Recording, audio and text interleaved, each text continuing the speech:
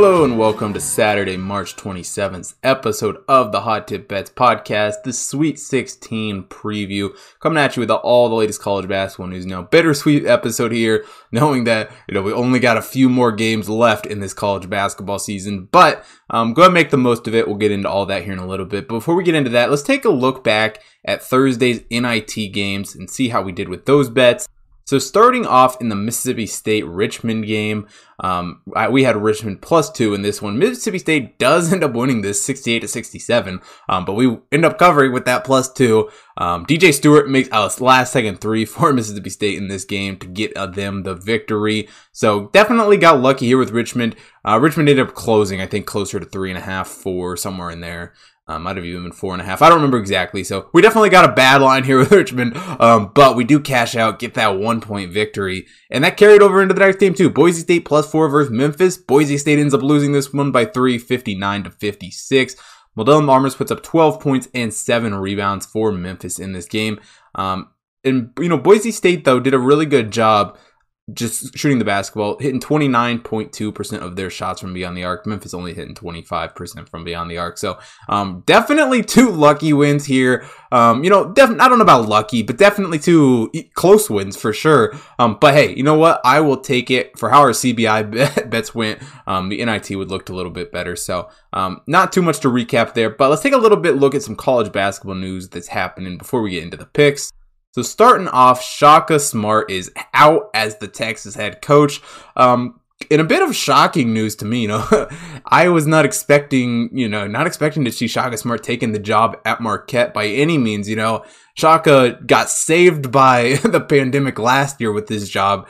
More than likely, it didn't look good for Texas making the tournament last year. Gets blown out by Abilene Christian this year, but I mean, his job for the most part seemed pretty safe. He was in the top 25 basically all year. And he didn't get fired, obviously. He just took a job at Marquette. And I think Marquette is really probably the better job for Shaka Smart here. I think Shaka is better off at a school that's number one priority is winning basketball games and not worrying about football. So definitely good for Shaka there, in my opinion. And one other little piece of news here, a little bit of sad news. Grand Canyon's Oscar Freire dies in a car accident just days after playing in a NCAA tournament game. So thoughts and prayers definitely go out for his family this time. But that's enough college basketball news. Let's get into some picks for today's games. Now we start out with the early NIT game with Colorado State taking on Memphis here. Colorado State comes into this one 20-6 on the season. Memphis 18-8. Colorado State has done a very good job shooting the basketball, 79.5% from the free throw line. Memphis, on the other hand, has really struggled to hit free throw this year, only hitting 60.9%. Colorado State also doing a good job shooting the three. Both these teams are. Colorado State 35.1 from the beyond the arc, Memphis 35.2. So very similar three-point shooting teams here. But this Colorado State team, just in general, is a better shooting team. With a effective field goal percentage of 54.3, while Memphis only an effective field goal percentage of 50.3. Colorado State also does a really good job not turning the basketball over. Only turns it over on 19.6% of their possessions. Memphis, on the other hand, turning it over on 22%. And Colorado State also just good on offense. 90th in adjusted offensive efficiency for this Colorado State team. Memphis 154th in adjusted offensive efficiency. And this Colorado State team, well, they could definitely, we're not on the verge. They got left out, of the tournament, had to play here in the NIT. They were a very good team in the Mountain West this year. And I don't know that I can say the same about Memphis in the American. While they didn't have a bad season in the American by any means, they definitely didn't play to what I would expect this Memphis team to play. So, Colorado State getting the 4 points here. I really like this matchup. I think Colorado State can easily win this game outright. But safe side here, I'm going to be taking the points. So, like Colorado State +4 there in that NIT matchup. Moving on to the next game of the day, we got Oregon State taking on Loyola Chicago. Now, this game I went back and forth on quite a bit, but I don't know that it'd be right for me to get off of this Loyola Chicago team. I mean, Loyola Chicago 26-4 on the season, Oregon State 19-2. And if you've been watching the show for any time, you know that I was hyping the crap out of Loyola Chicago going into that Illinois game. I said on Twitter, I think on early in the week, last week, I said Loyola Chicago was going to embarrass Illinois before we even knew that that's exactly what the matchup would be. And that they did. They absolutely embarrassed Illinois. And I think they continue it. This Loyola Chicago team is a very good team. People doubted them all season because they play in the Missouri Valley, but they have the second best defense in the country right now. Second in adjusted defensive efficiency. Oregon State, 69th in adjusted defensive efficiency, which, isn't the worst in the country by any means. But when you're in the Sweet 16, fractions and numbers come into play. Loyola Chicago also just better on offense, 35th in adjusted offensive efficiency. Oregon State closes the gap a little bit here, coming in 41st in adjusted offensive efficiency. And Oregon State does do a slightly better job when it comes to turning the ball over. Only turns it over on 17.7% of their possessions. Loyola turning it over on 18.4% of theirs. But Loyola just looked really good in their last game. And to be frank, so did Oregon State. But Loyola does shoot the ball slightly better. 56.3 effective field goal percentage for them. Oregon State only an effective field goal percentage of 48.9. And Oregon State has struggled a little more to hit the threes, only 34.9% from beyond the arc. Loyola Chicago, 36% from beyond the arc. So very hard to choose a winner for me here. Loyola Chicago playing against the conference champion of the conference of champions. So, but I do like Loyola Chicago minus the 6.5. I don't know if they should have a whole lot of trouble covering that spread. I think Krutwig seals this up for Loyola Chicago and sends them to the Elite Eight. So Loyola Chicago minus 6.5 in that game. Now the next game on the card is a matchup that these teams actually played each other early in the season. Oral Roberts taking on Arkansas. Now in their first matchup, Arkansas actually beat Oral Roberts by, I believe, right at 11 points, and they were actually down in the first half. Arkansas played a lot of Muschamp had them playing a lot of champions. Or eventual conference champions, to prepare them for a situation like this. They played North Texas, they played Oral Roberts, they played Abilene Christian. I think there was a fourth one there. But Oral Roberts, very, very good.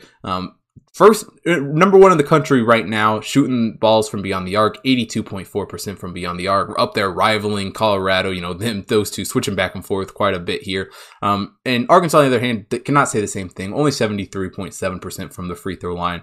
And Oral Roberts does a really good job just shooting the ball in general, 38.2% from beyond the arc for this Oral Roberts team. Arkansas only hitting 33.6% from beyond the arc. And Oral Roberts an effective field goal percentage of 53.2, while Arkansas only an effective field goal percentage of 51.2.